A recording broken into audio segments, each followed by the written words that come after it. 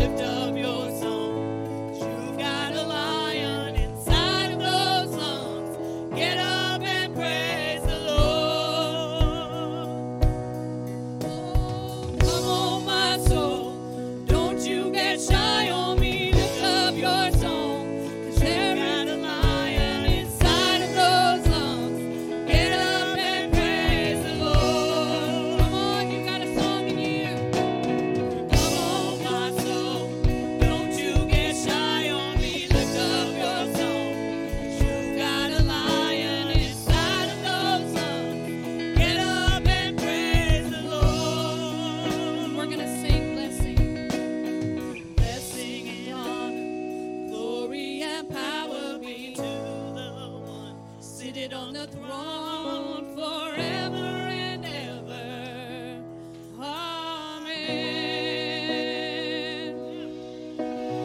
Blessing and honor, glory and power be to the one sitting on the throne forever and ever. Amen. Again, blessing and honor, glory and power be to the one sitting on the throne forever and ever. Amen.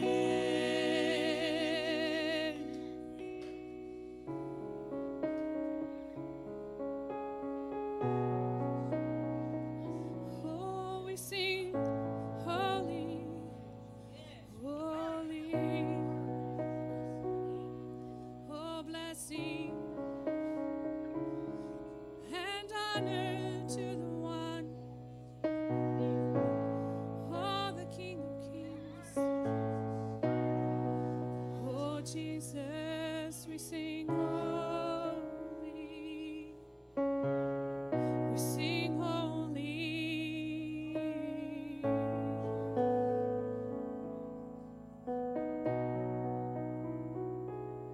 Oh, we sing holy.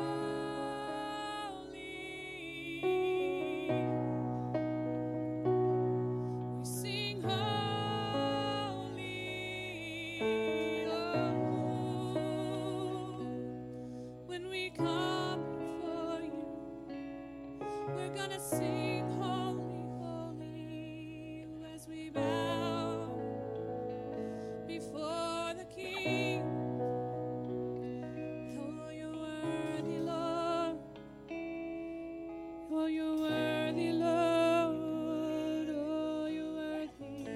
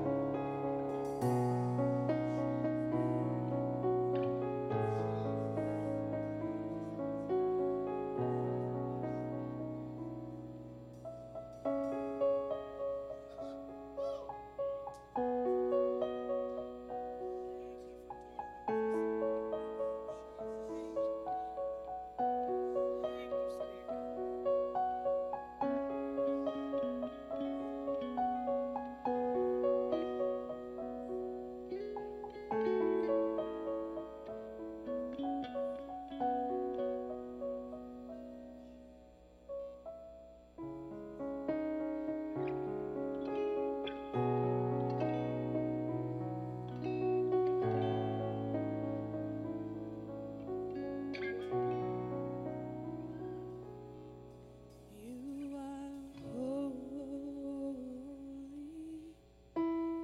holy, holy, Lord God Almighty. You are holy, holy, holy, Lord God Almighty. You are holy,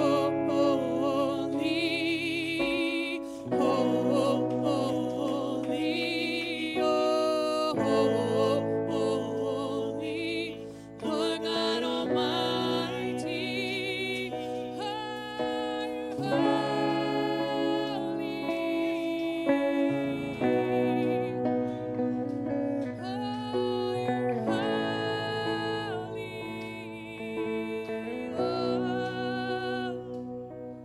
We sing blessing and honor, glory and power be unto the Lamb who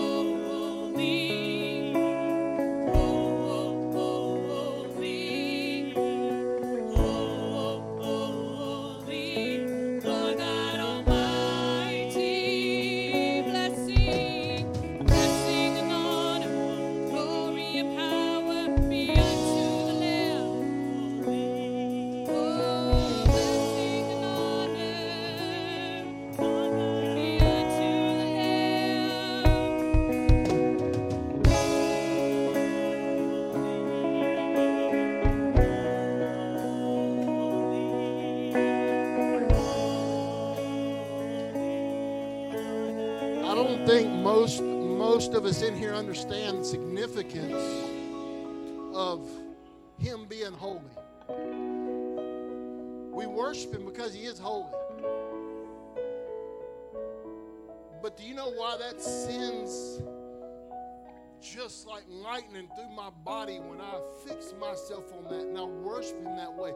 Because Peter said, be holy because He's holy. And what most of us think is that verse is a task for us to accomplish. It is not a task. It is permission to be who He is because He now dwells in you. It's a declaration. Quit trying to be or think you're not. You're holy because I am holy. And when you're born again, Christ dwells in you. And you dwell in Him. And just as much as He is one with the Father, you are now one with the Father. So when we sing that, it should be a celebration, not because He's holy, not just because He is holy, but because He makes you holy. We stand in this house and worship Him as holy. Not because we've accomplished something, but because we're now hidden in Christ. We get to stand boldly before His throne and worship. We get to come with total confidence. Not because you accomplished something, but because He now hides you in Himself. No shame is allowed to keep us from His presence. Man, this should be celebration. It should be recognition that He is making me holy just because He is holy. It's a song for us as much as it is towards Him. We got to walk in the revelation that we are holy because He makes us holy. Be holy because He's holy. That's our DNA now. That's our DNA. Man, it's a total different understanding when you really believe and receive that truth. You should be able to celebrate that. That you don't have to have your head down. You don't have to get a certain number of days right before you have the right to lift your face to God again. I'm holy because He is holy. And we need to quit fighting that truth and walk as sons and daughters of God.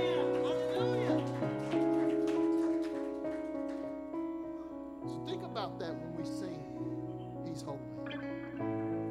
Be holy. Be holy, family. Be holy. Don't go out and try to be holy. Just be holy. I don't tell my sons, go out and try to be Bartons. You are a Barton. You're a Barton. Be holy because He's holy. Jesus.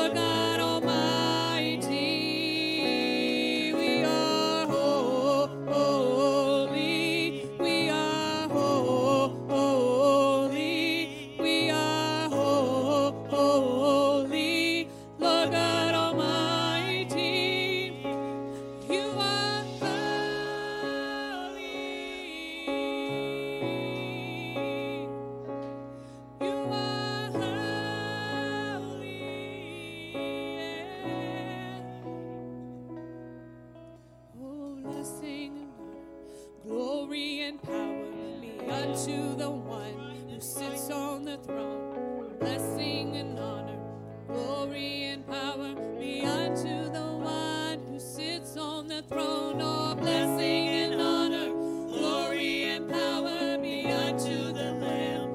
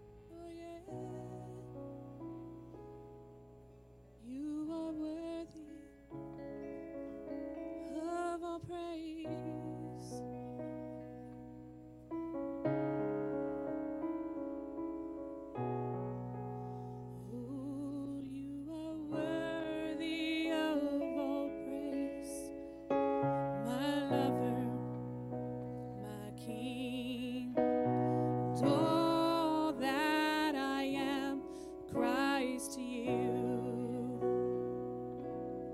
You are worthy of all praise, my lover, my King. And all that I am cries to you. We'll sing again.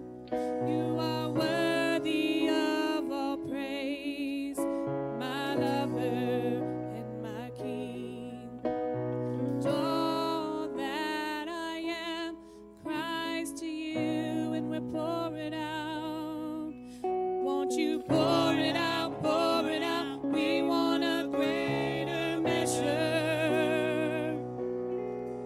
Won't you fill me up, make me a vessel? Won't you pour it out, pour it out? We want a greater measure. Won't you empty me, fill me up, and make me a vessel? You are worthy. You are worthy of all praise, my lover and my King. And all that I am cries to you. You are worthy of all praise, my lover and my King. All that I am cries to you.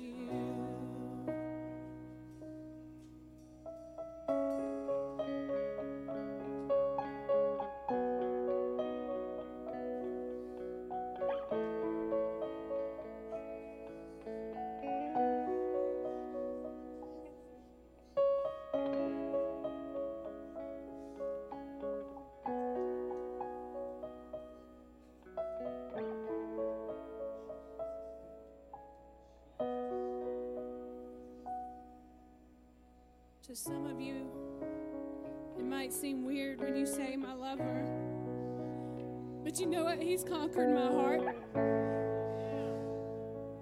And he loves me and he loves you so much. But he has conquered my heart.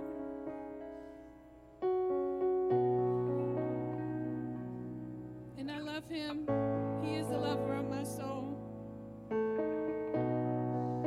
Has he conquered your heart?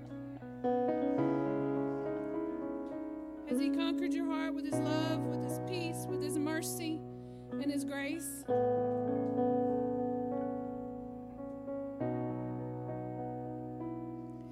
You are worthy of all praise, my lover and my King. And all that I am cries to you.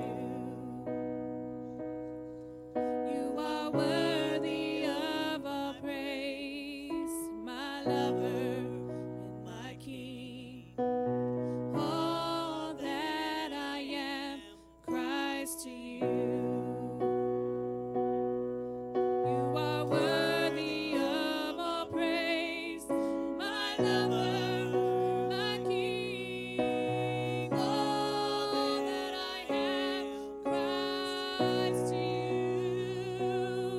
Won't you pour it out, pour it out? We want a greater measure.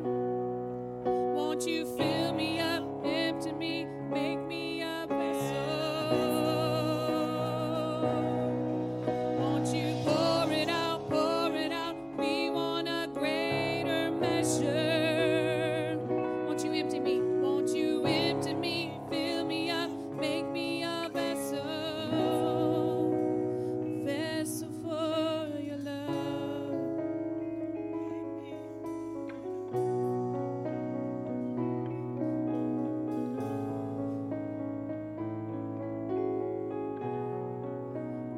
Oh, make me a vessel for your love, a resting place for you, Adonai.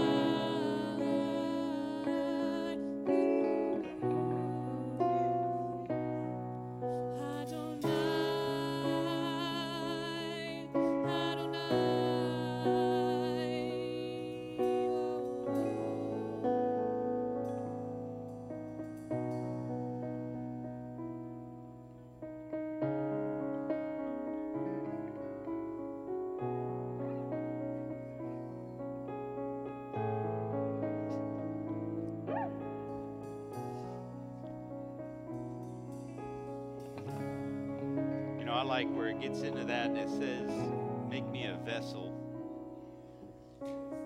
It's just like the wineskin. You can't pour new wine into an old wineskin. So what he's telling you to do right now is you got to empty out all the stuff you came in with. You got to empty out all the stuff that somebody spoke into your life that happened to you. You can't hang on to that and expect him to pour into you and pour his oil into you and love on you the way he wants to love on you when there's no room in your vessel for it. You got to get rid of the stuff that keeps binding you down, chaining you up. You have to get rid of it. You have to surrender that. Because once you realize that's not who you are, once you realize that you're a daughter and a son of a king, once you realize who you are, then he can pour his love out on you. He can saturate you. And he can fill you up. But he can't do that if you just keep coming in with the same full vessel of a mindset that somebody else put in your mind, that somebody else said about, or even stuff that you're saying about yourself. You got to get rid of that. You have to get rid of all that stuff and just say, Lord, what do you say about me? What do you say about me? Because he loves you. He loves you.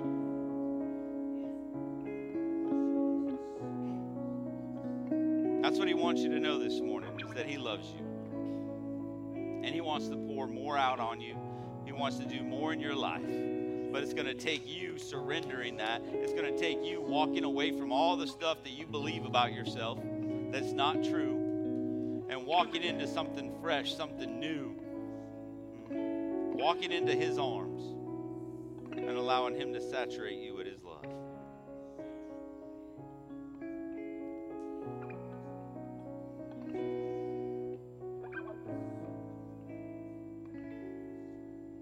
So come on, Father. We give you permission right now to saturate this house.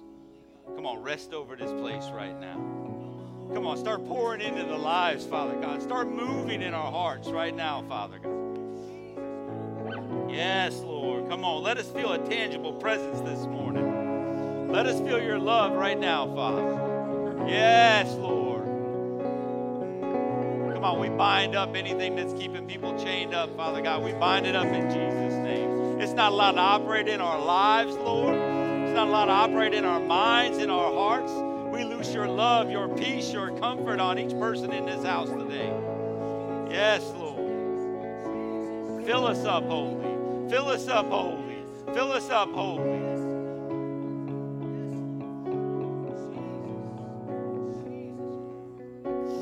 Come, Holy.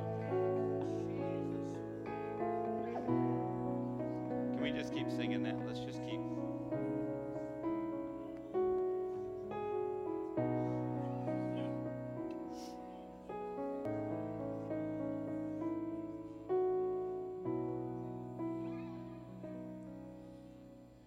You are worthy of all praise, my lover and my king.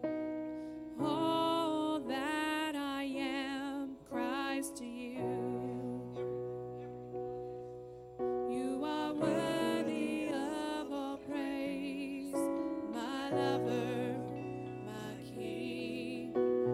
All that I am cries to you. Sing again. Oh, you are worthy of all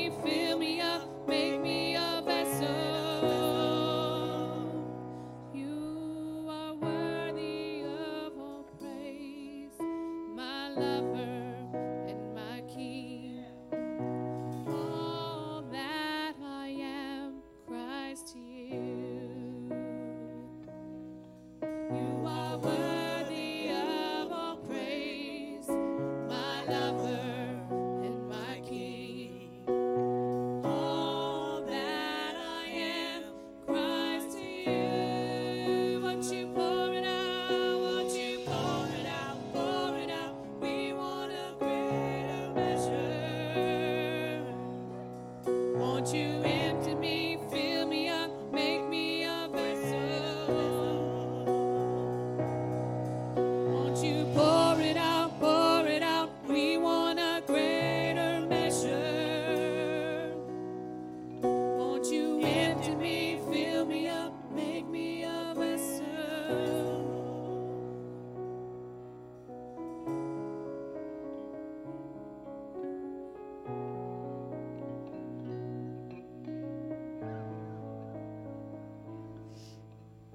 Yes, Lord. Yes, Lord. Yes, Lord. We love you, Father.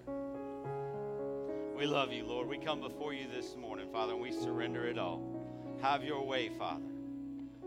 Have your way in this house. Have your way in our lives, in our marriages, in our kids. Come on, Father.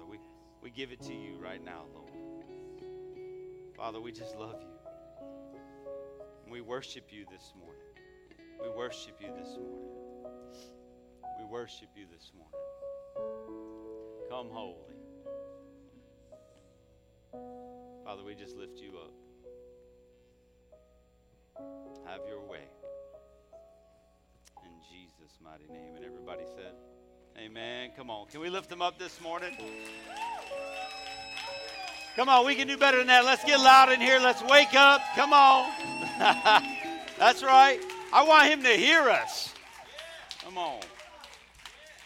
Yes, Lord. Woo. Well, good morning. Good morning. Do me a favor. Go around, say hi to somebody, love on somebody. We'll be right back.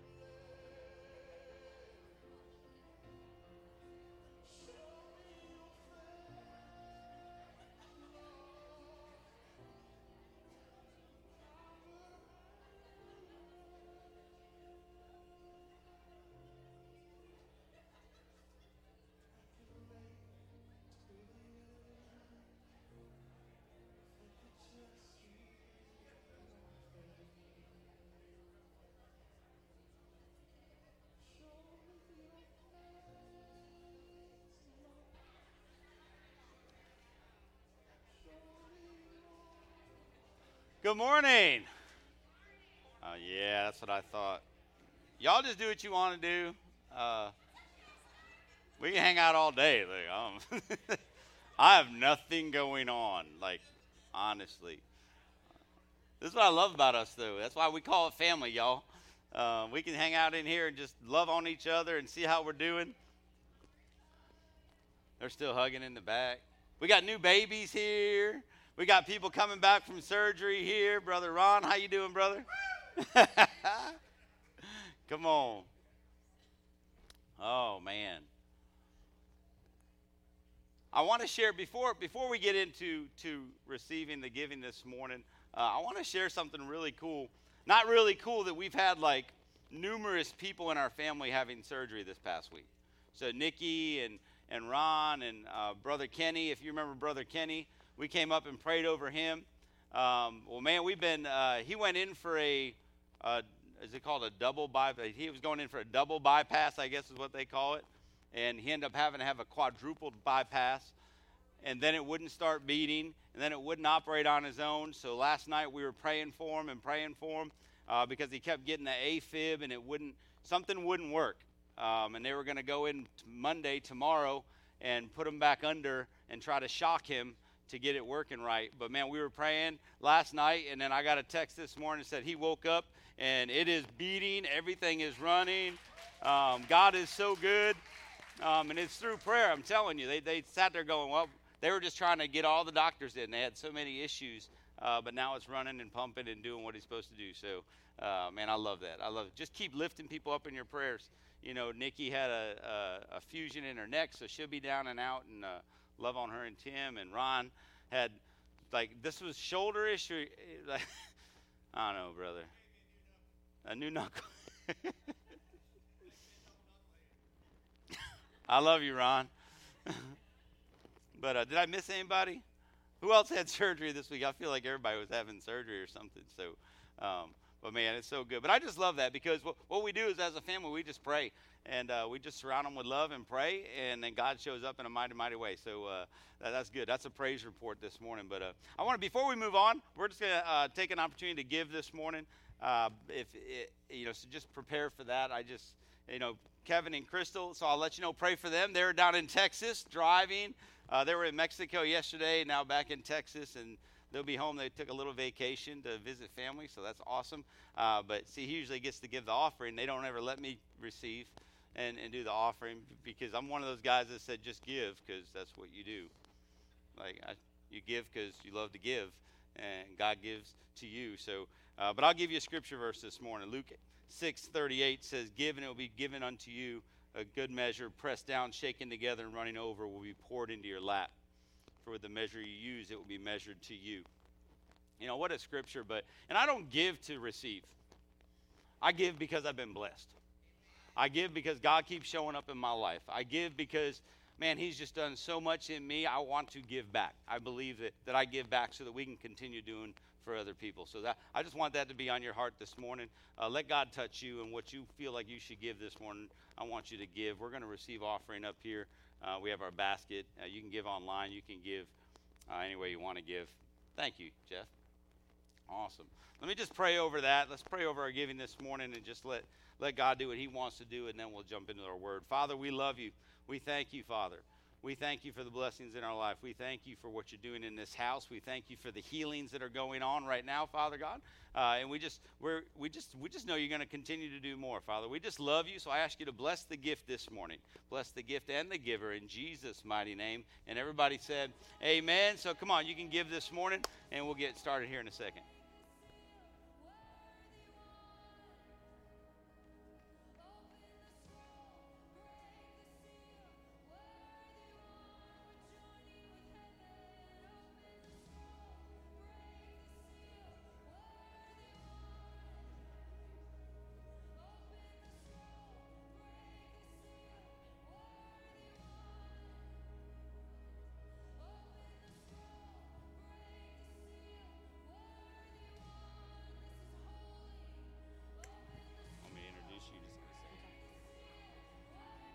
Good morning.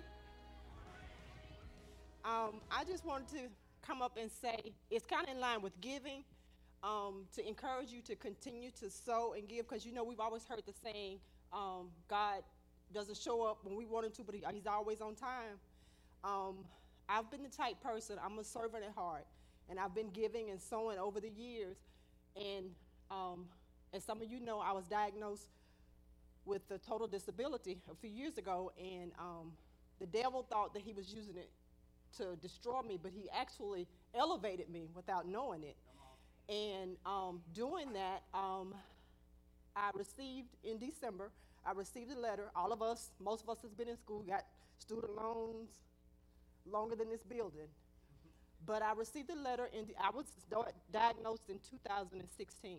I received a letter in December saying that they had received something from Social Security about my disability, and they were canceling the rest of my $48,000 student debt.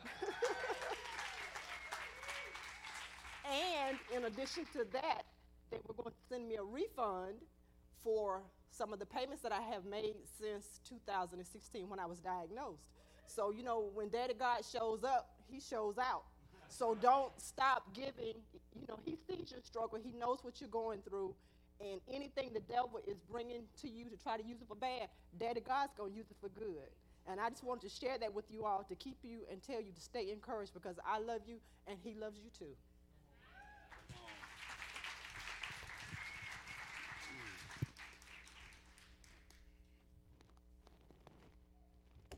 Don't step on that, Rachel, wherever you went. Woo, how's everybody doing? Man, it's a good morning. It's nice and cold outside. Everybody enjoying this weather. It's 80 degrees one day, 20 degrees the next.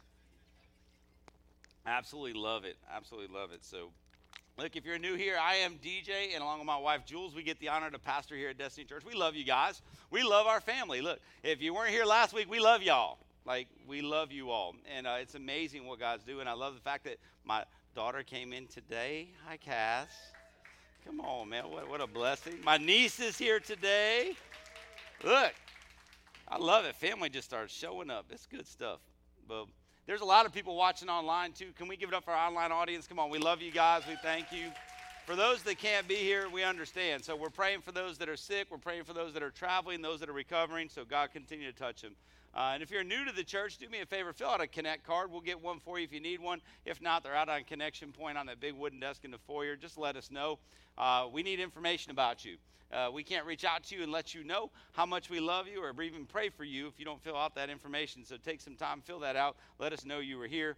If you want more information about Destiny, go ahead and download our app. So our app's out there. Scan that thing. It's a new app. It has all the information about Destiny Church. It'll talk to you about all the different services, everything going on. So please, that's where all your information is. Get that so you stay in the loop, so you know what's going on and when things cancel and when they don't. A couple good things going on that I want to share is our next steps. We had next steps this morning. Brother Rick and Vanessa were teaching more churchy words. That was this morning, right? More churchy words. Had a good turnout over there. So we thought, is there going to be a more?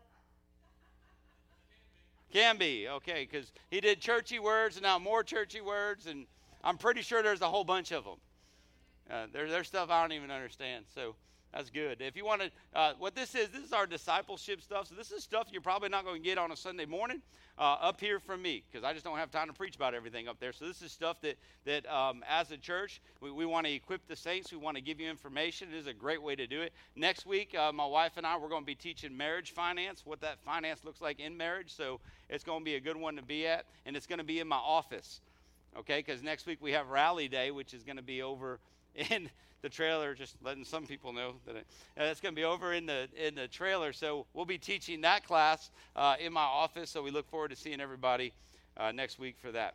Small group training. Look, our small groups are kicking off next month, so early next month. So we only have a couple weeks left. If God has been speaking to you about leading a small group, do not back down now. Okay, he's continuing to speak to you because he wants you to obey and say, yes, I'll do it. So if you want more information about that, even if it's just an idea, come see us right after service today. We're going to meet right in here. We have training today just to talk to you about that, what that looks like, how we can help you.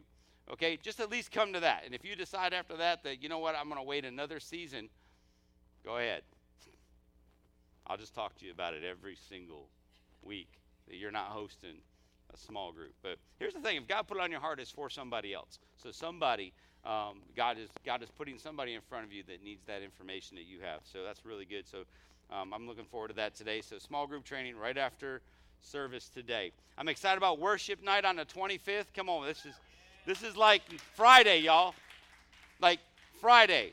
So if you love worship, get out here with us. Worship Friday night. It's going to be powerful. The whole night's set up for that, 7 to 9. I don't know how long it's going to go. I expect to his presence just to show up. I expect words. I expect all kinds of awesome stuff to happen as we come together to worship. So please be here this Friday. And if you're a young adult, so 18 to like 28, if you're in that range where you are college career range, something like that, however that works, we have a group meeting on Friday. That'll be the first meeting. We have several people showing up for that, and our leaders, Nicole and Brandon Guy, they're going to meet over at the Mexican restaurant right down here. So show up, free food. That should get you there. We're going to check your ID when you come in, though, and make sure you're not 29 and you're not 17. 30's good. No. If you're buying, you can show up. No, but here's the thing. Show up for that. We want you to be part of that. You cannot do life alone. So we have a group meeting here. They're going to go. They're going to eat together, get to know each other, and then they're coming over here. And they're going to worship with us that night. So part of that is a worship night. It's going to be a great opportunity. We're just kicking that off. So if you know of somebody, they don't have to go to our church. In fact, half of those people don't even attend our church. They're from another church that doesn't have a college and career. You understand? So if you know somebody that's in that range and they're trying to do life alone, that's not good. Get them connected. Let them come on out and do life with us. I'm excited about that. All right, I'm just going to plug this real quick. I want you to start praying about this. Heart for the House. Okay, Heart for the House is going to be on the 10th of April. If you're new to Destiny, Heart for the House is something we started doing a while ago. And I'm going to give you a detailed list, but we own this building. We bought this last year. We don't own it. The bank owns it, but we're paying it off. But we now own this, so therefore we have a responsibility as owners, and that's to take care of our property. So there's some things that God's been speaking to me that we need to get done, and I'll have a list for you. And this is above and beyond. This is if God speaks to you about giving to these things, that's awesome. There's some great stuff that needs to happen. You know, we can only shampoo the carpet so many times before you replace them. That costs money. Okay, we want to update the front of the building and paint it. This thing is old. It needs a fresh coat of paint. That costs money. Here, none of that stuff gets budgeted in the way you think it would get budgeted in. What happens is we come and I bring a need to you like I would to the family and say, this is what we need, and you get to choose to give to that. And if you want to give to it, great. If you don't want to give to it, great. That's between you and God. If he tells you to give, give. And if not, then don't. I'm not twisting your arm on this. I'm just saying it's a great opportunity. And this year it's going to be April 10th. So I want you to continue to pray about that. Continue to pray what God's asking you to give to that. It's just, I just know he wants to do some things with our worship, with some sound, with all kinds of things to make this better. And so we can be good stewards of what God gives us. You know, owning a building is one thing. Taking care of it's another. Okay, to be good stewards, sometimes it takes a little bit of effort, a little bit of time, and a little bit of money, and that's what we're going to pray for. So Heart for the House, you'll be hearing more about that, and I will get some good material out to you so you can see what that is. All right, that's enough announcements, and I'm ready to go into my message, so let's pray. Oh, Father, we love you, Lord. We thank you. And, Father, I ask you to touch my heart right now. Father, touch my heart, touch my lips, Lord. Let it be all of you this morning and none of me. Father, I just surrender it to you. Have your way. In Jesus' mighty name, amen. All right. You guys enjoying this series we've been in called Connected? Well, it's really just a long discussion. And we've been discussing all kinds of things. Last week, we talked about church family and what that looks like. You guys get something out of that? That was powerful last week. Hopefully you understood that that's what church family is all about, and that should be your expectation. I wouldn't bring it to you if that wasn't an expectation that you should see here. And if you don't see it here, then you should come up and ask me some questions about it, okay? Because that's how God wants to move in our house, is as a church family. So last week we got to do that. I thought it was powerful. I thought it was amazing. And we love you all so much that's just an expectation I think we need to put on each other to take care of the people in this family. And I know that's different for a lot of people because y'all been through many different churches. So I don't know what that looked like anywhere else you went. I know in this church that's what it's going to look like in this family. So but hopefully you enjoyed that. But now I want to continue talking about children. So if there's teens, if there's teens in here, they can listen up. Some of this might apply to them. This is a big thing when it comes to relationships with our children. Anything from raising children to being an example for your kids to trying to get them moving on in life and leading them the way you're supposed to lead them. This is going to be big. So maybe you don't have children, that's fine. Keep praying about this because God will put children in your life. You can be young and not have children. You can be old and not have children, but God will put children around you for you to pour into. Okay, so this is all children that this talks about. So it's so important that we talk about this. Why? Because we have a tendency to raise our kids the way we were raised. And that's not good. Now, some of you might say, no, that was good. I had an amazing childhood. I loved how I was raised, and that's awesome, okay? I didn't, and it's nothing against my parents.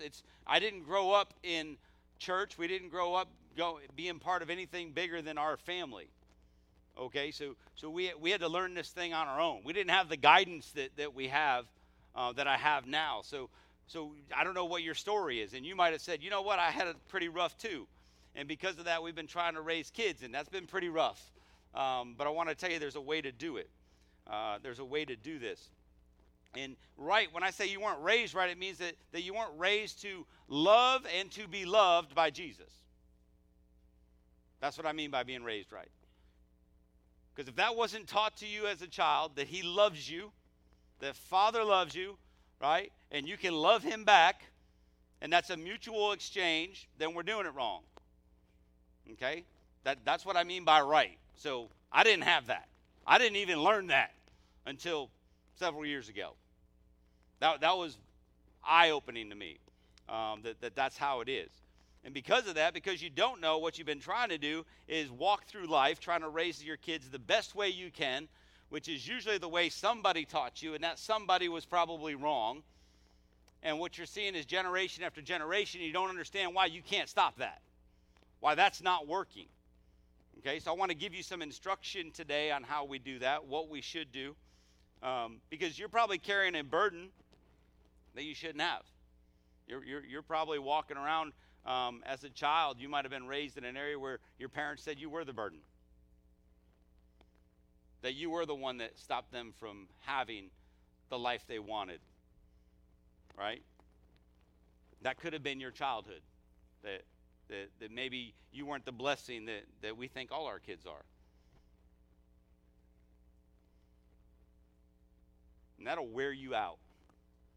Because words that are spoken over you as a child will remain with you as you walk throughout life until you release that, until you give that up to Father and you replace it. We talked about it this morning in worship. You got to surrender that stuff. That's not who you are. Okay, but it's not your fault either. It's not your fault that's the way you were raised. Some of us, we just took us a longer time to find God. It's just how it was. You know, we raised our kids were teenagers by the time we found the Lord. So they got to experience both sides of what that looks like. And it's completely opposite. And it takes time when you walk in that. But that's the problem, because the devil will continue to try to stop that. The devil will continue to try to get you to think you're less than. He'll continue to try to steal the gifts that God's given you. He'll continue to try to stop you from walking in that. All through listening. Okay, all you have to do is listen to the wrong voice and you're walking down the wrong path. Okay, so that's what I want to talk about this morning. So in Psalms 127:3 out of the Passion.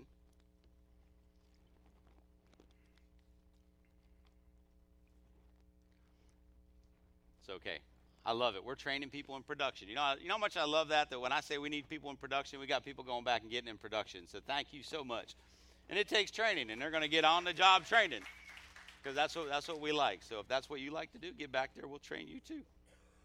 So Psalm 127:3 says, "Children are God's love gift. They are heaven's generous reward." You were a love gift from God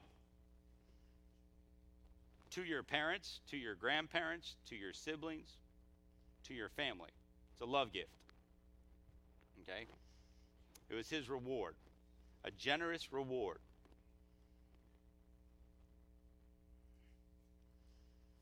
So that's how we should think of our kids. That's how you should think of yourself as we walk in this.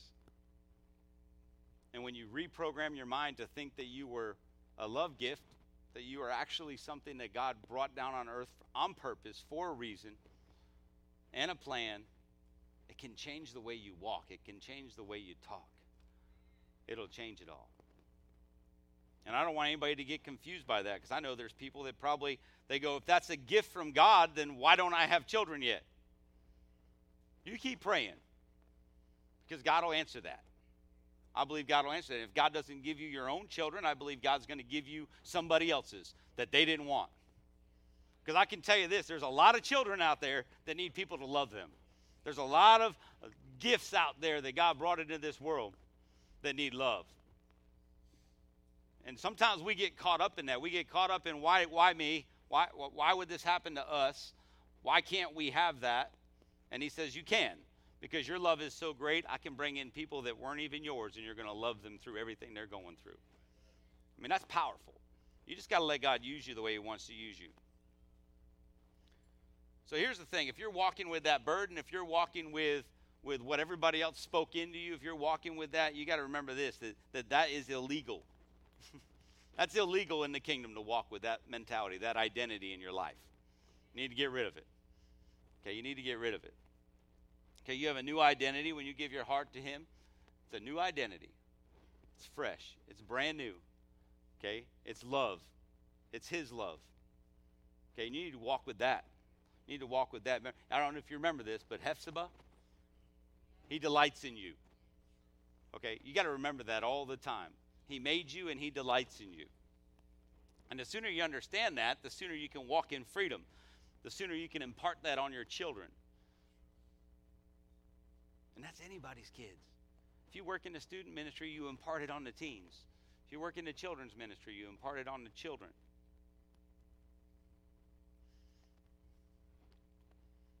You just learn to love. But we fall short. And I did this wrong. Okay, because I didn't know who I was. I didn't know how to raise kids. My wife was like a single mom. I worked, and I worked, and I worked. And I was deployed, and I worked, and I deployed, and I worked. I even volunteered for deployments. Like, take me. I was so caught up in what the world thought was the right thing to do, promotions and getting ahead in life and making more money. I just did all that stuff as my wife raised our kids. I had no identity other than whatever the world said I was, which we base a lot of our success on that, on what the world says. And that's wrong, not what the kingdom says. So my wife had to walk through that. So we made a lot of mistakes. Because I know she probably wasn't perfect trying to raise kids on her own. And I was definitely not even close to that from where I was going. This is back when you didn't have FaceTime and all this cool stuff. So when I was deployed, I'd get one phone call a week for 5 minutes. And I would call, and I would just hear kids in the background. And my wife's going, this one broke this, and this one threw up over there, and this one did this. And it's going crazy. And I'm just like, yeah, babe. Love you. I got to get back to work. Like, good luck. I want nothing to do with that. Like, and they used to say, well, hey, you shouldn't call. Tell your wives not to give you all the bad news when you call. Really? They're dealing with everything. And you're their connection. You're the one they married. You're the one they're supposed to get help from. And we were like, I got enough stressors on my mind to worry about anything else that you're going through. You'll figure it out. We moved you away from your family and everybody else, and you're just alone with the kids. Good luck. But that was what we brought into this, okay? And when you're not around and when you're operating out of the world, that's the number one thing on your mind. And then there's somebody suffering, including your kids. But the good part is we serve a great God. So when I finally decided to get my life right, he showed up in a mighty way because he said it's never too late. He goes, I can change everything. I can change who you are. I can change who your kids are. I can change how they act. I can change who your wife is. If you would just surrender that, right? Come to me. Get rid of all that other stuff. Surrender to me. I can make permanent changes in your family for generations. See, I grew up with divorced parents and bumping around house to house and never having the same people. So I understood what it was like not to be loved that way. So that was normal. It was normal to me to look around and go, yeah, well, I'm working. That's what my dad used to always say. He was working. He'd work out of town. He'd work wherever. So you would just get used to that. So what I thought was normal, God said it's not, and I'm going to fix it.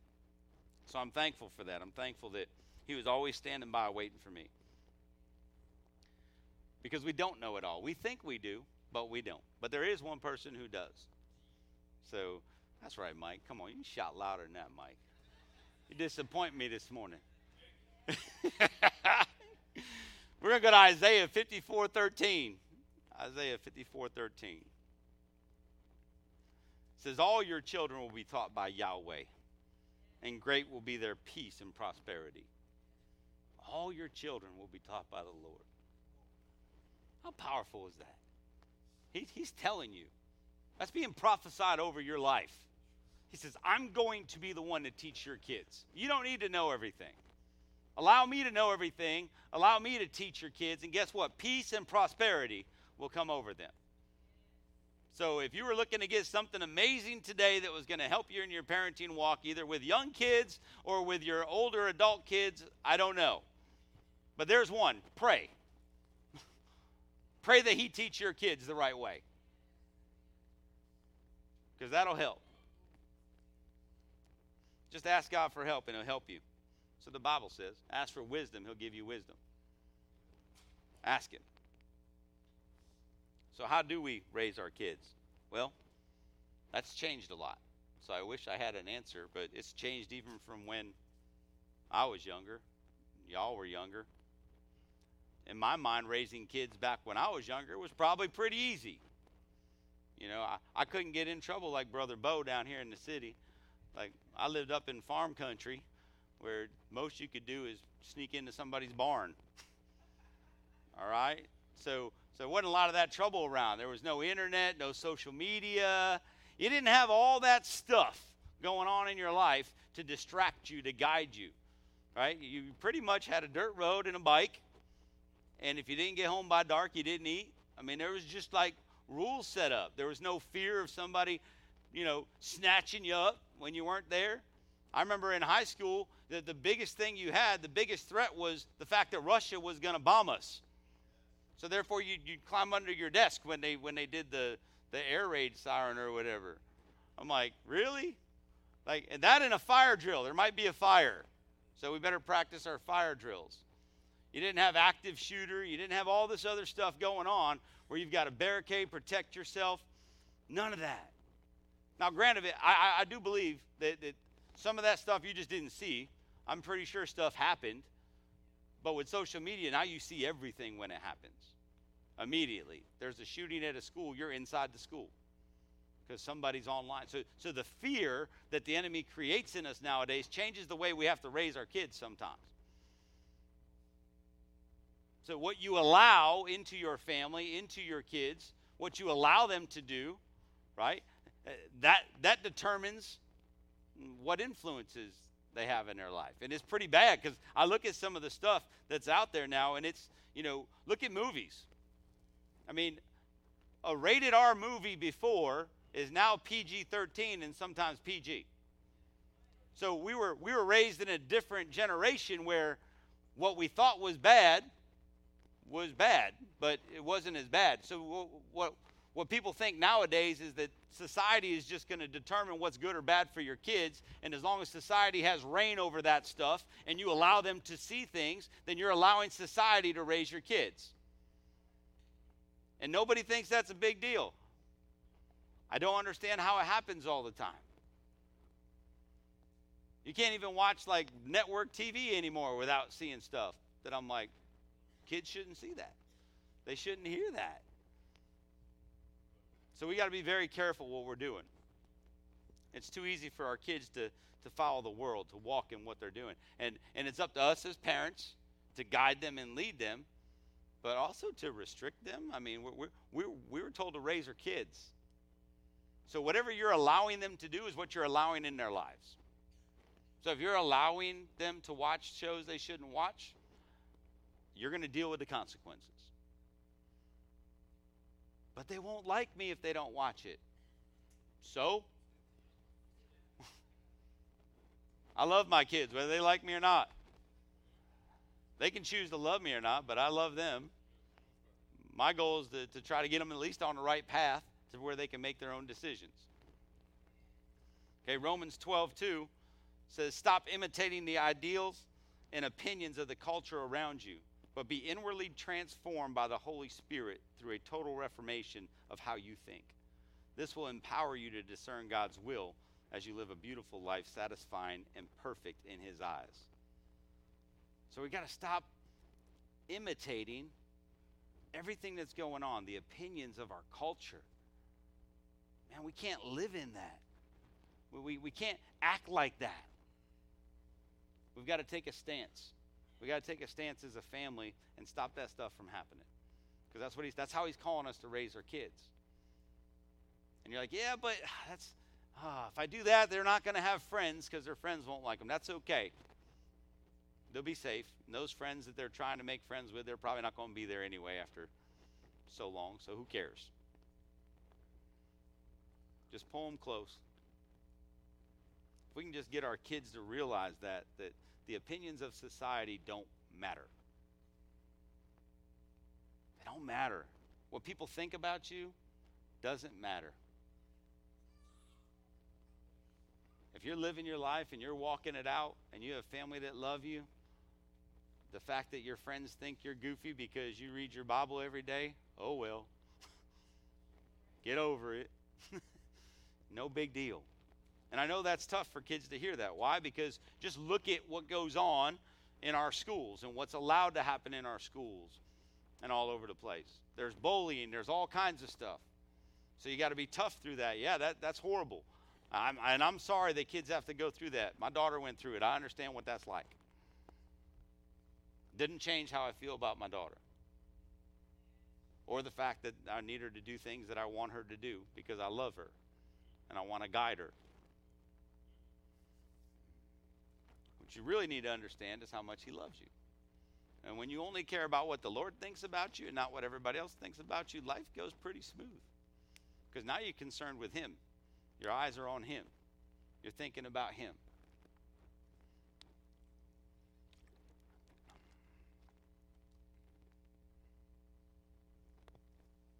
So it's your identity in Christ that matters. And here's what I know. I love, I think I shared this before, but all I know is this. If you don't tell men, this is for the men. If you have daughters and you don't tell your daughter that you love her, somebody else will. And you need to understand that if you think you're too big of a man to tell your daughter you love her, then there's going to be somebody right around the corner that says, I love you. And guess what's going to happen to your daughter? She's going to go where she's loved. Okay? And that happens for your sons too. Don't think you're too much of a man not to hear I love you or say I love you to your sons. That's a big word. You love them. Tell them. Tell your kids how much you love them. All the time. And when you have grandkids, that changes everything. They trump your kids. I'm sorry. That's not biblical, but they do. I'm like, I love you guys, but Emmy, I kind of need to see her every day. Every day. I was like, that's special stuff. My daughter will be on FaceTime with me every day. We see her, and when she'll turn and talk, I'm like, I'm not talking to you. Put the thing back on the baby. I'm here talking to the baby. We're trying to have a conversation. But every time I see her, I tell her, you're beautiful, you're perfect, you're a princess, and you're loved. She needs to hear that every day of her life, that she's beautiful, that she's loved, that she's a princess, and she's perfect. God made her perfect. And I wasn't able to do that with my kids growing up. I wasn't there. So I said, I'm not going to mess this one up. Like, he gave me a second chance with a grandbaby. So she's never going to question in her mind that she's loved. And we're going to make sure of that. And then as the other kids grow up and have grandbabies, I'll love your kids too. And your grandkids, because I'll be around to take care of them.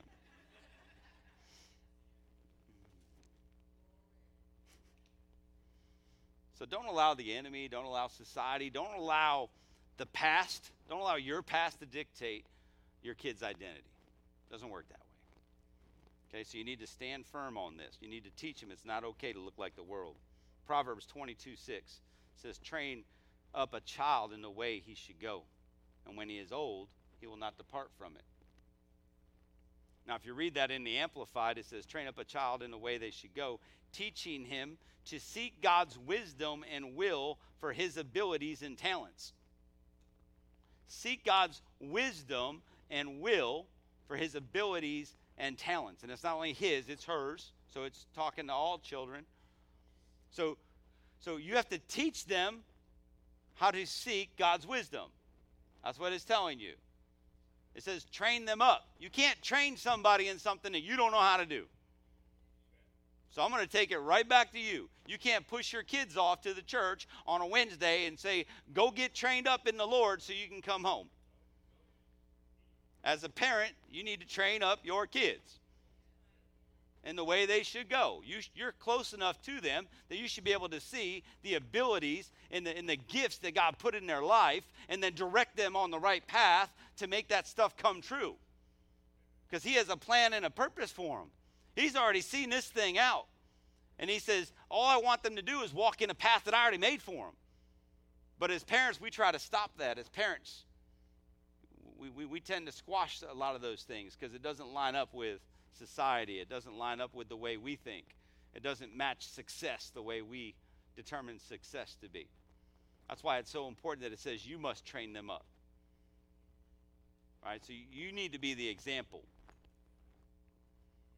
So how you respond to things in life, how you react to things in life, the things you do every single day is how you're training up your kids. So how do you respond when something bad happens in your life? If your response is directing all prayer right to him, seeking God with all of your heart and saying, Lord, it's bad, but I need you, or are you running around like Chicken Little, calling everybody, putting it on Facebook, social media, my life is falling apart and I don't know what to do? Your kids see that. You're supposed to be training your kids up. So they're going to do what you do. So if you don't have the answers, get the answers. You need to start walking that out. As an adult, your identity comes first, and then it's your kids' identity. You should be teaching them who they are in Christ. There shouldn't be a doubt in their mind that they are loved, and they have complete access to Father anytime they want it. And they're not going to just get that. I'm not taking away from our children's ministry. They'll get it here, but that's not enough. They can't hear that and then go home and watch you talk the way you talk and walk the way you walk and treat people the way you treat people. It starts with you. So how are you being the example? Are you praying for them? Every morning, are you praying for them? And I'm not saying like you're praying as they walk out the door. I'm talking, are you putting hands on them? Are you spending time with them in the morning? Are you praying for your kids? And if you never had that, it's awesome. I never had it. But I remember I used to drop Cass off to school with our exchange students, and we'd pull up to the school, and I'd pray before we got out of the car. I'd make sure they knew that they were loved, that God's going to watch over them and take care of them. It changes everything. They need to see that in your life. They need to see it. They need to see you praying for your spouse. Husbands, pray for your wives. Wives, pray for your husbands. That should be something your kids see as an example. You need to read your Bible. Let them see you reading it. Like, my kids know that when I go in the back room, that I'm studying. Like, they know I'm studying. They know they can come back there, but I'm going to be studying. Right? And they see my Bible open. They see me talking to it. They see me praying. They see me worshiping. Do your kids watch you worship? Do you have a worship spot in your house where you bring the kids in and let them worship with you? And for those that don't have kids at home anymore because they're grown, guess what? Find time for that. Continue to do that because you're going to have grandkids someday. And they'll be part of it. Don't stop your routines when the kids come. That's a chance to influence them. That's a chance to train them up in the way they should. That never stop. It doesn't say only train them up until they're 18. It says train them up in the way they should go, which means we're training our kids each and every day. Thank you, guys. We have on-site maintenance at all times throughout the day. So when our air fresheners beep and they're annoying, they just take care of it. And they also carry weapons because they're life safety. I love our church. But yes, let them see that. Let them see all that. They need to see the fruit of the Spirit in you. Love, joy, peace, patience, kindness, goodness, gentleness, self-control. Is that who you are? That's what your kids see. Just evaluate that real quick. And don't raise your hand if that's not you. There's a lot of things in there that they're watching. Kids are smart. And man, they will learn anything. I used to hate coaching football, and I'd get the kids, and they said, they won't learn this stuff. Yeah, they will. They'll learn what I teach them. Kids will learn what you teach them. You can either teach them the right way or just sit back and go, they'll never get it. But they're going to learn from somebody and something. They're smart. So teach them up in the way they should go. Be an example to your kids and allow them to find their identity. See, that's important. Just like you have an identity, they need to find their identity. And I'm not talking about how do you identify. That's society. It's not Bible. I'm talking about what's their identity in Christ. What gifts and talents do they have that they're supposed to walk out? Because we tend to always want to steer our kids where we want to steer them. And you go, but I know what's good for you. I know what success looks like. I know where you're going to make money so you don't have to struggle. And that's wrong. And I'm learning this. I've done this with my kids. And some of it was just for discipline. But I'm starting to learn as I continue to study, especially when I was building this and sitting there and the Lord speaking to me. I'm like, man, that is so me.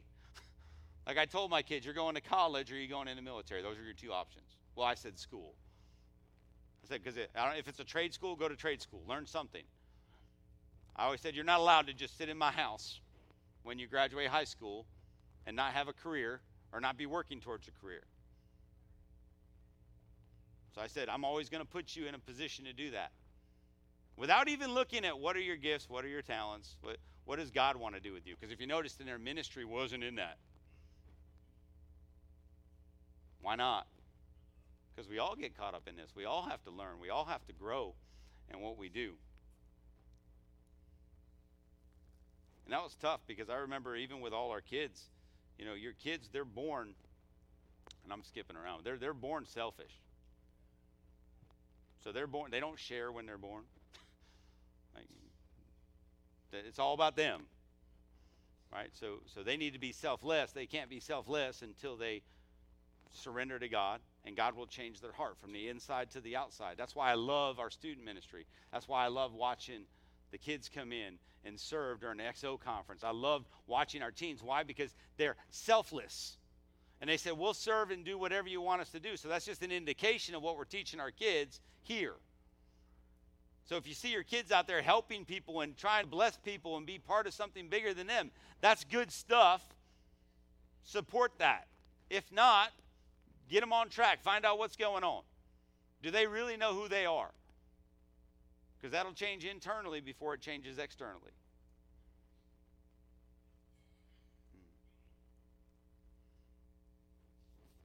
But yeah, we need to raise them up. Ephesians 2:10, it says, for we are God's handiwork, created in Christ Jesus to do good works, which God prepared in advance for us to do. He prepared them in advance.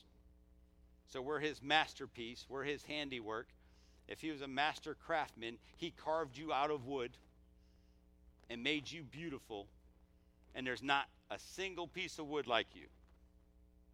Like he made you. And he had a plan and a purpose before he sent you here. And he said, this is what you're going to be amazing at. This is what you're going to be good at. Then all he can do is sit back and go, I've entrusted you to people that are going to allow you to do that. And we get in the way. We get in the way. So kids need to understand that when we raise them up, right, to go in the way they should go for them, it's not a uniform way. There's no uniform way for this. We tend to think there is. Like I said, you must go to college. That was embedded in my head from all my friends and everybody when I was growing up. But we didn't have money, so my dad said, you're going in the military. My uncle said, you're going in the military. My grandfather said, you're going in the military. You know why they said that? Because they had insurance and we didn't have insurance. He goes, you at least get insurance for the rest of your life. No, you got to pay for it when you retire. It's not free. But that's why I joined the military, because I was going to get insurance. Glad there wasn't Obamacare or anything around then. I wouldn't know what I was going to do for 23 years of my life, because I could have probably got insurance for free. But that's what was embedded in my head from a child. You should go in the military. You should go in the military. Can I tell you my call wasn't the military? Did I enjoy the military? Yeah. Did I feel like I was doing something that was pretty important? Yeah. So do I regret it? No. But do I feel like I'm doing something I'm called to do right now? Yes. I believe God has now repurposed and got me back on track since I decided to make choices to get me away from this. Right? Because he touched me when I was a kid. He first showed up in my life when I was 7. And I never spoke to him again. So he tried, because I didn't have parents that talked about identity. I didn't have parents that talked. So it's easy to get lost. It's easy to just wander around and do your own thing. So that's fine. He just said, I'll wait for the perfect time. And I'm going to get, that's what I love. His gifts are forever. You understand that? Like, they don't disappear. They don't run out. He says, what I've blessed you with, I still need you to do these things. So that was our thing. So with me, it was military. For some, it's, so not every kid has to go to college, if you don't know that. But right now, we live in a society, because society said that we have people that have gone through 4 years of college, owe a ton of money, and they're not even using their degrees.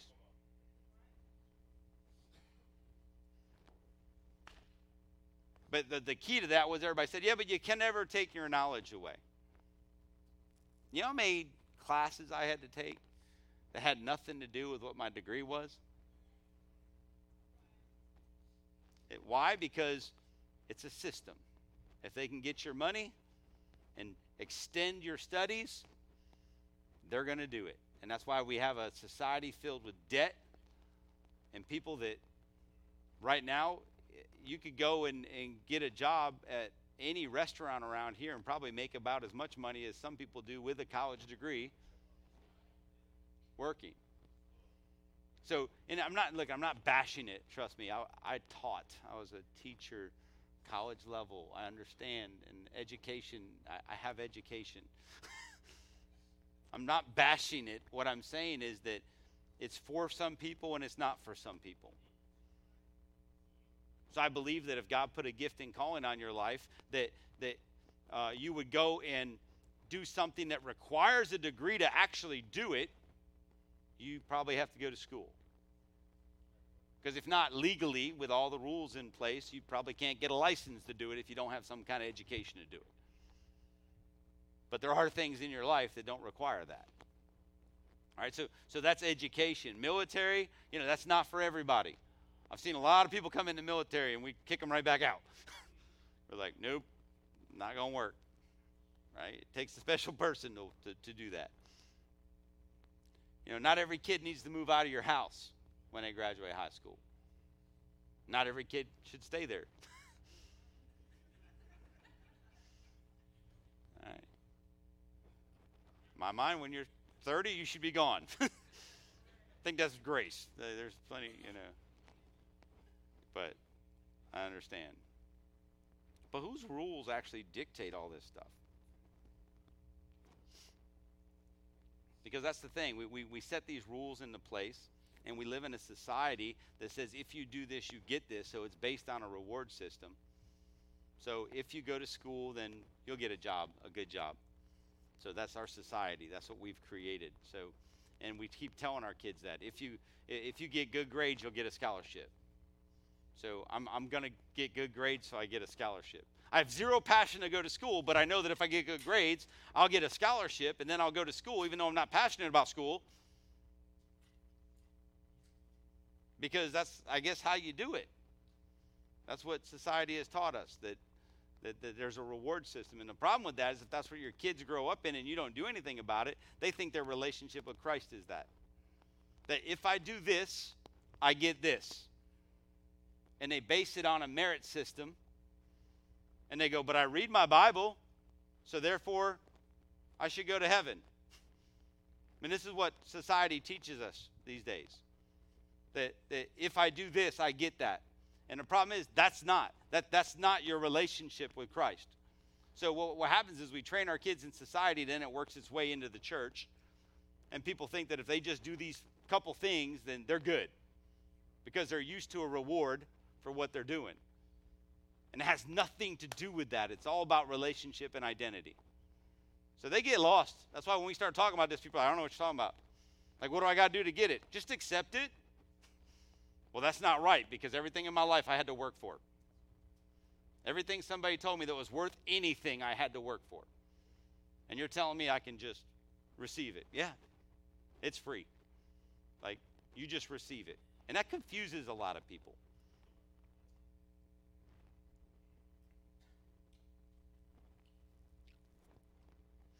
And what it does, it blocks people in. Man, I'm all over the place, but this is good. So that's why I'll go back to what I was talking about with my kids. You know, I thought that I always knew best for my kids. So my oldest daughter, she was always teaching people. Like, she loved coaching and teaching. But for me, I wanted her to play sports. So I wanted her to play softball.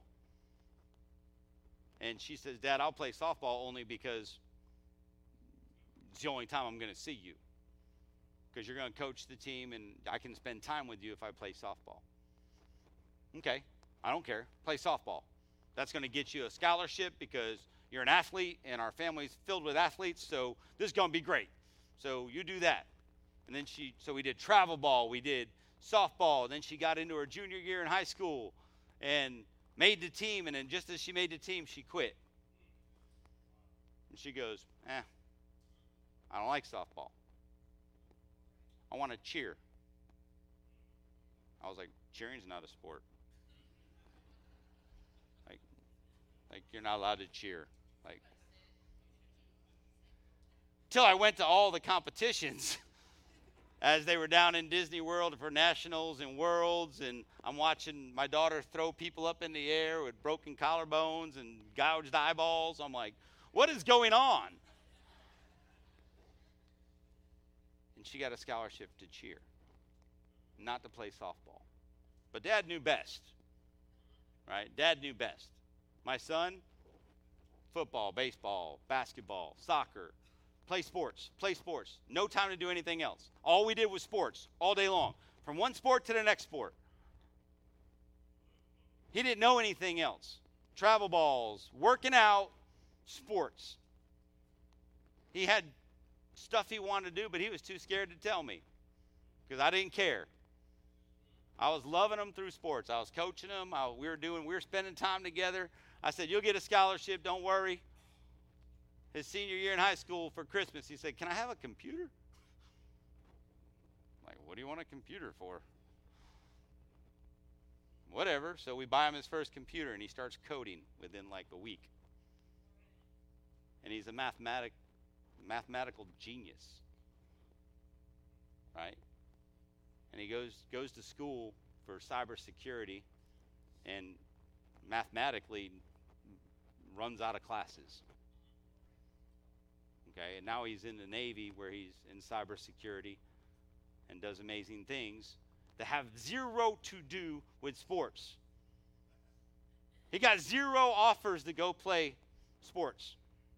But we wasted so much time in our life to prepare him for that one moment so you can get a scholarship. Why? So Dad can feel good. How much stuff do you put your kids in just so you feel better about yourself? That you're giving them a great opportunity like all these other kids. Can I tell you, if they're not gifted and talented in something, they're probably not going to go that way. And I'm not trying to ruin your dreams. Everybody wants the professional ball player. You know how long that lasts for? You can probably count them on one hand if they ever make it. 5 years? Then what? Then what? But we push him in that direction, and we push him. With him, he almost didn't get to do what he wanted to do because he was so banged up. It took a year of waivers to even get him in the service because of his concussions and his busted up body. But he got an academic scholarship to go to school, which he said, Dad, this is the greatest thing ever. I don't hurt. My knees aren't hurting. I'm like, you're not even working out? You're not going to the gym? I'm like, they have open tryouts for the team. And he's like, no, I feel good. Like, I don't want any more of that. So his whole life, that's what he did. But this is what we do. There's a system. There's a society that says, this is how you do right for your kids, so make sure they don't miss out. When the whole time we should be sitting back going and evaluating our kids and saying, what are you good at? I look at Cass, the one child that, we would go to baseball games and saw, where Cass was? She wasn't even sitting with the family. She's digging in the dirt. I'm like, Cass, where is Cassie? She's over playing in the dirt. I'm like, well, let's get her in softball. We were so busy, we got her in softball, and the coach had to take her. Because we couldn't be there because we had 2 other kids in sports. That didn't last long. She didn't like getting hit with a softball. But you know what she is? She's creative. She can write. She can sing. Her mind goes in 1,000 different directions because that's how God gifted her and talented her. You know what she has on her? She's pastoral. She goes to people that are in need, and she just, pastors them.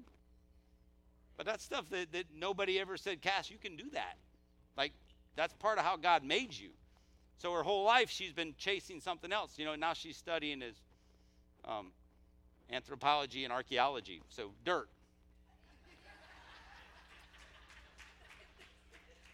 She's going to dig in dirt, which is what she loved to do when she was a kid. But we were like, get her out of the dirt. But it was a passion that God put inside of her. Right? But we got to be able to recognize that when we look at our kids and say, it doesn't matter what society wants. What does the kingdom want? What does the kingdom need? How did God make you to be part of that? How did God make you to advance that? And it can be anywhere. They can be doctors and lawyers. And if that's how God made them, then let them do it. Promote them in that. Guide them in that. Quit trying to change the way your kids do things just because you think it's better for them. But man, this is tough. I've walked this. This is tough because I sit back and go, Lord, and I just take my hands off. I'm like, Lord, I just need help now because I steered them all in the wrong directions. Now what do? It's kind of nice when you just take your hands off the wheel once in a while and say, Lord, my job is just to support. My job is to love and guide, and that's what your job is as a parent because it doesn't have to make sense. Damon Thompson was talking about Eli Musk, and I love this because, if you don't know Eli Musk, he's SpaceX and all these kind of things, and richest man in the world, and totally not like anybody else, right? He thinks big. He thinks bigger than anybody ever thinks, and because of that, God uses him in a bigger way than anybody's being used. I mean, can you think about that? But we squash things like that. We squash ideas. We squash individuality. We squash people when they come in, they don't look like everybody else. As parents, we just jump in and go, nope, not supposed to be that way. You shouldn't wear that to school. Ask her. I used to turn her around, go back upstairs. And it wasn't like she was wearing anything. I was just like, why do your shoes not match? Shouldn't they match? I'm that dad. You should be looking appropriate, But ultimately, so he got to do what he wanted to do. And was there educate? Yeah, he did all that stuff. But guess what he's doing? He thinks big, and therefore God acts out big. Because no one stopped him, and he didn't back down to what society said that that's not normal to think way outside the box. You know how many things in this world haven't happened yet because people haven't acted on what God put inside of them. He's planted that. We want our kids to be successful. He wants us to change the world. God said, I put something inside of you to change the world when you start listening to me and not everybody around you. You don't have to look like the person next to you. So we can't raise our kids that way. Let them be who God made them be. What's that mean? It means you got to spend time with them. You got to identify with them. You just figure out what is it? Why are you different than the other ones? And instead of pushing them in a direction, let them flow in a direction. Let them flow where God wants them to go and support them in that. Man. I think the best example of that is David and Goliath. I love that story because I love watching. I just love David, the fact that everything he went through in his life and as a kid and how God touched him and moved. And, he goes up against Goliath, the little shepherd boy. Right? And what's the first thing they want him to do is put on Saul's armor. We need you to look like everybody else. This is what warriors wear. And in his mind, he's like, that guy ain't even going to get close to me. Like, I kill lions and tigers and bears. I'm making some of that up. But he goes, I kill. It's a giant. Let me kill the giant the way God made me kill the giant. Because if I do it God's way, guess what? It's going to work. Because he's going to bless it. I can't even wear your armor. They said he put it on. It was heavy. It was too big. See, sometimes we try to wear everybody else's design for their life, and it doesn't fit us, and it's not going to work. And you're going to struggle through life trying to carry that burden. That you're trying to do what somebody else told you to do. When God wants you to do what he told you to do. So quit putting our kids in a box.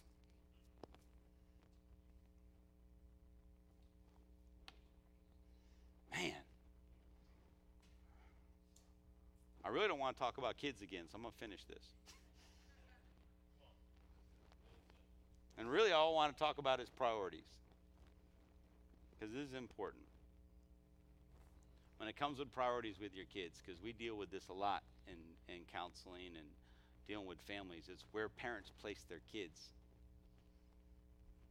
Your kids do not go above God, and they do not go above your spouse. But we tend to do that. We tend to say, no, we're going to get an argument if you don't let little Jimmy go do what he's supposed to do. And we put them above our spouse and above God.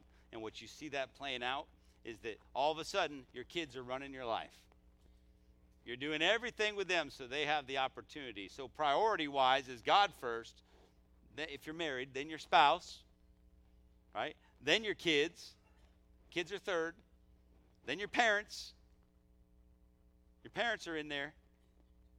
I'm learning that one. I love my parents. I really do. Need to honor them. Your extended family. Your brothers and sisters in Christ. And then the rest of the world. That's what that looks like. And I've got scripture for all of them. They're out there.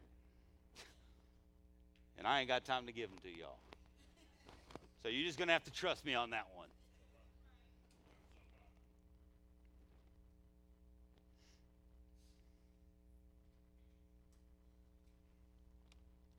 And when it comes to discipline, I wasn't even going to bring up discipline, but I'll bring up one thing about discipline when it comes to families.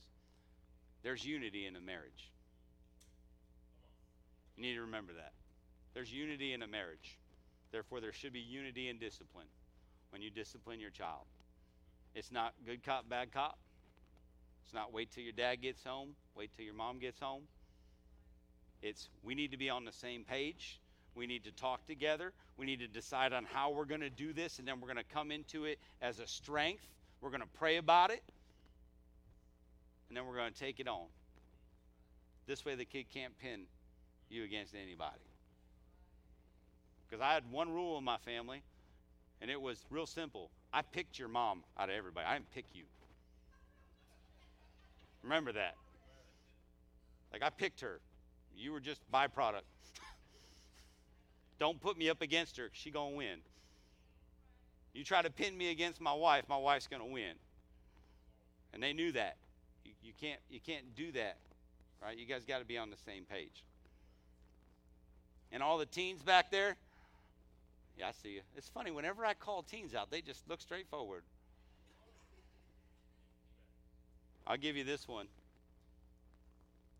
Exodus 20:12. Honor your father and mother. Then you will live a long, full life in the land the Lord your God has given you. You want to live a long, full life? Honor your father and mother. You know, funny part is it doesn't give you a time frame on that. It means honor them. You're supposed to obey them too, but obey them up to a certain point. When you're an adult, you don't have to obey your parents if they don't know what they're talking about. But it says you honor them. Honors for life. You honor your mother and father for life. You got to determine what that looks like.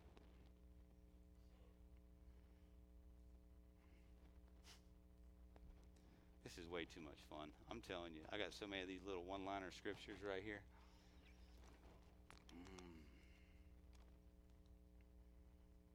1 Timothy 5:8, anyone who does not provide for their relatives, and especially for their own household, has denied the faith and is worse than an unbeliever. There's some scripture in there you might want to read. Relatives.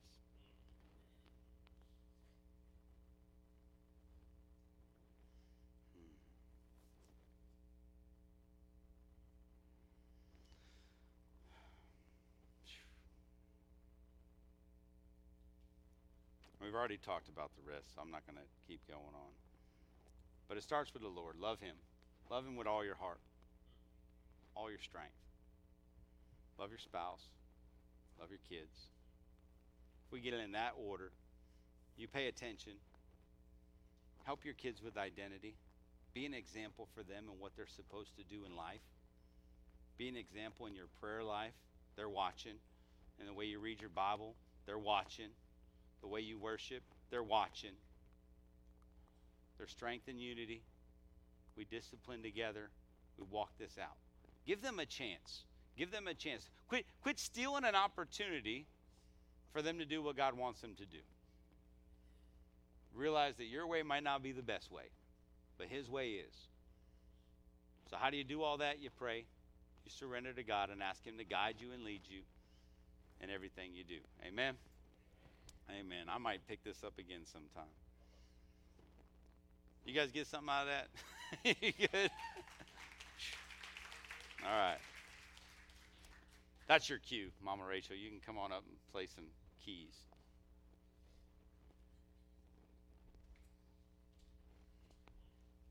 So I just want to pray for you.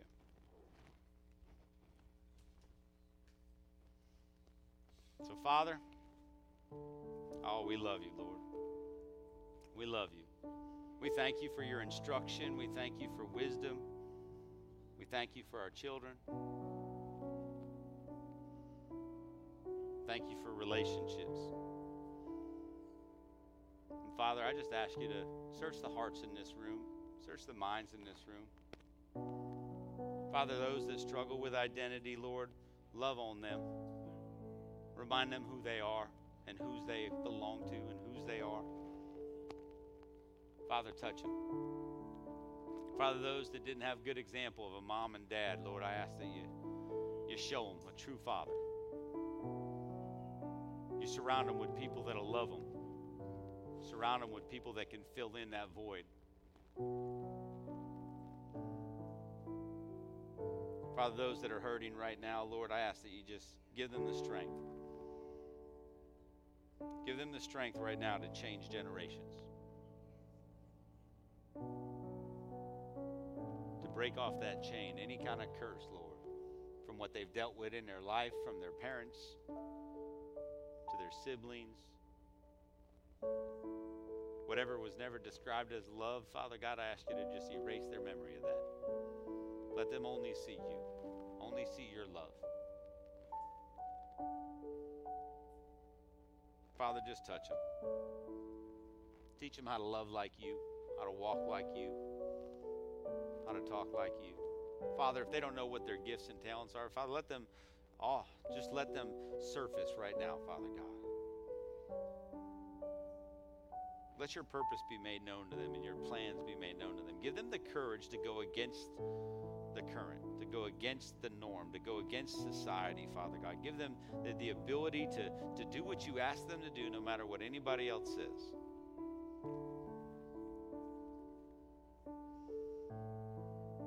So, Father, we ask for your help as we raise our children. Father, we ask that you protect them and guide them. You surround them as they go through the many challenges that we deal with each and every day. But Father, as parents, help us. Give us the wisdom and knowledge to do this right, to do this your way, to have the courage to do it your way. So Father, we surrender it all to you. In Jesus' mighty name, amen. And I want to invite our prayer partners forward. So if you're a prayer partner, you want to come up. This is huge. Because I don't want you leaving today without prayer. This is important. Because you could be carrying a burden. You could be carrying an identity that's not who you are, that somebody spoke into your life. Maybe you're not moving in the right direction because there's fear. There's something stopping you from doing what God wants you to do. And you have a chance to leave out of here with freedom. You have a chance to come on up and be loved by a family that wants to pray over you and help you walk through that, no matter what that looks like. Maybe there's maybe you need to forgive. You know what? Maybe you need to forgive your parents. So if you had parents that didn't do what they were supposed to do, they weren't around, maybe you need to forgive them this morning. Because that's part of healing. Part of healing is forgiveness. We can't live in unforgiveness. So maybe that's what you need to do this morning, is to come up and just surrender that and say, you know what? They were doing the best they knew how to do. So maybe that's what you need to walk through this morning, but don't leave out of here without prayer. And for some of you, it's hard to accept an identity when you don't even know him. Our identity is in him, and he's in us. So some of you need to surrender that this morning. You need to get to know him a little bit better. You need to welcome him into your heart. Ask him to guide you and lead you and to love you. And there's nothing I can say to make that happen. That's an internal thing. That's something you need to pray about. You need to accept in your heart. And believe it, that he absolutely loves you. And if that's you this morning, we'll give you a chance. Come talk to somebody about that. We'd love to pray with you. Give you the next steps on what that looks like.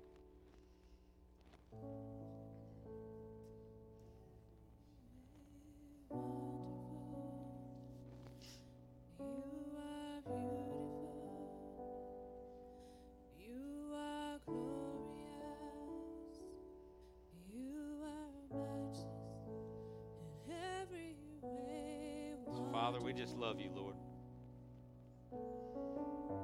And we thank you.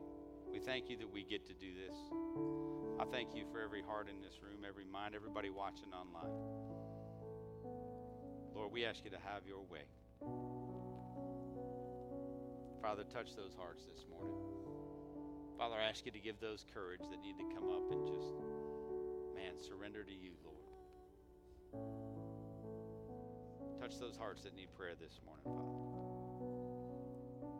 Father, we just love you. We surrender everything to you. Have your way in our lives, in our families, in our children, in our schools, in our city, our nation, in this world, Father. Use us in a mighty way. This week, God, open doors that only you can open and close those that need to be closed. Father, have your way.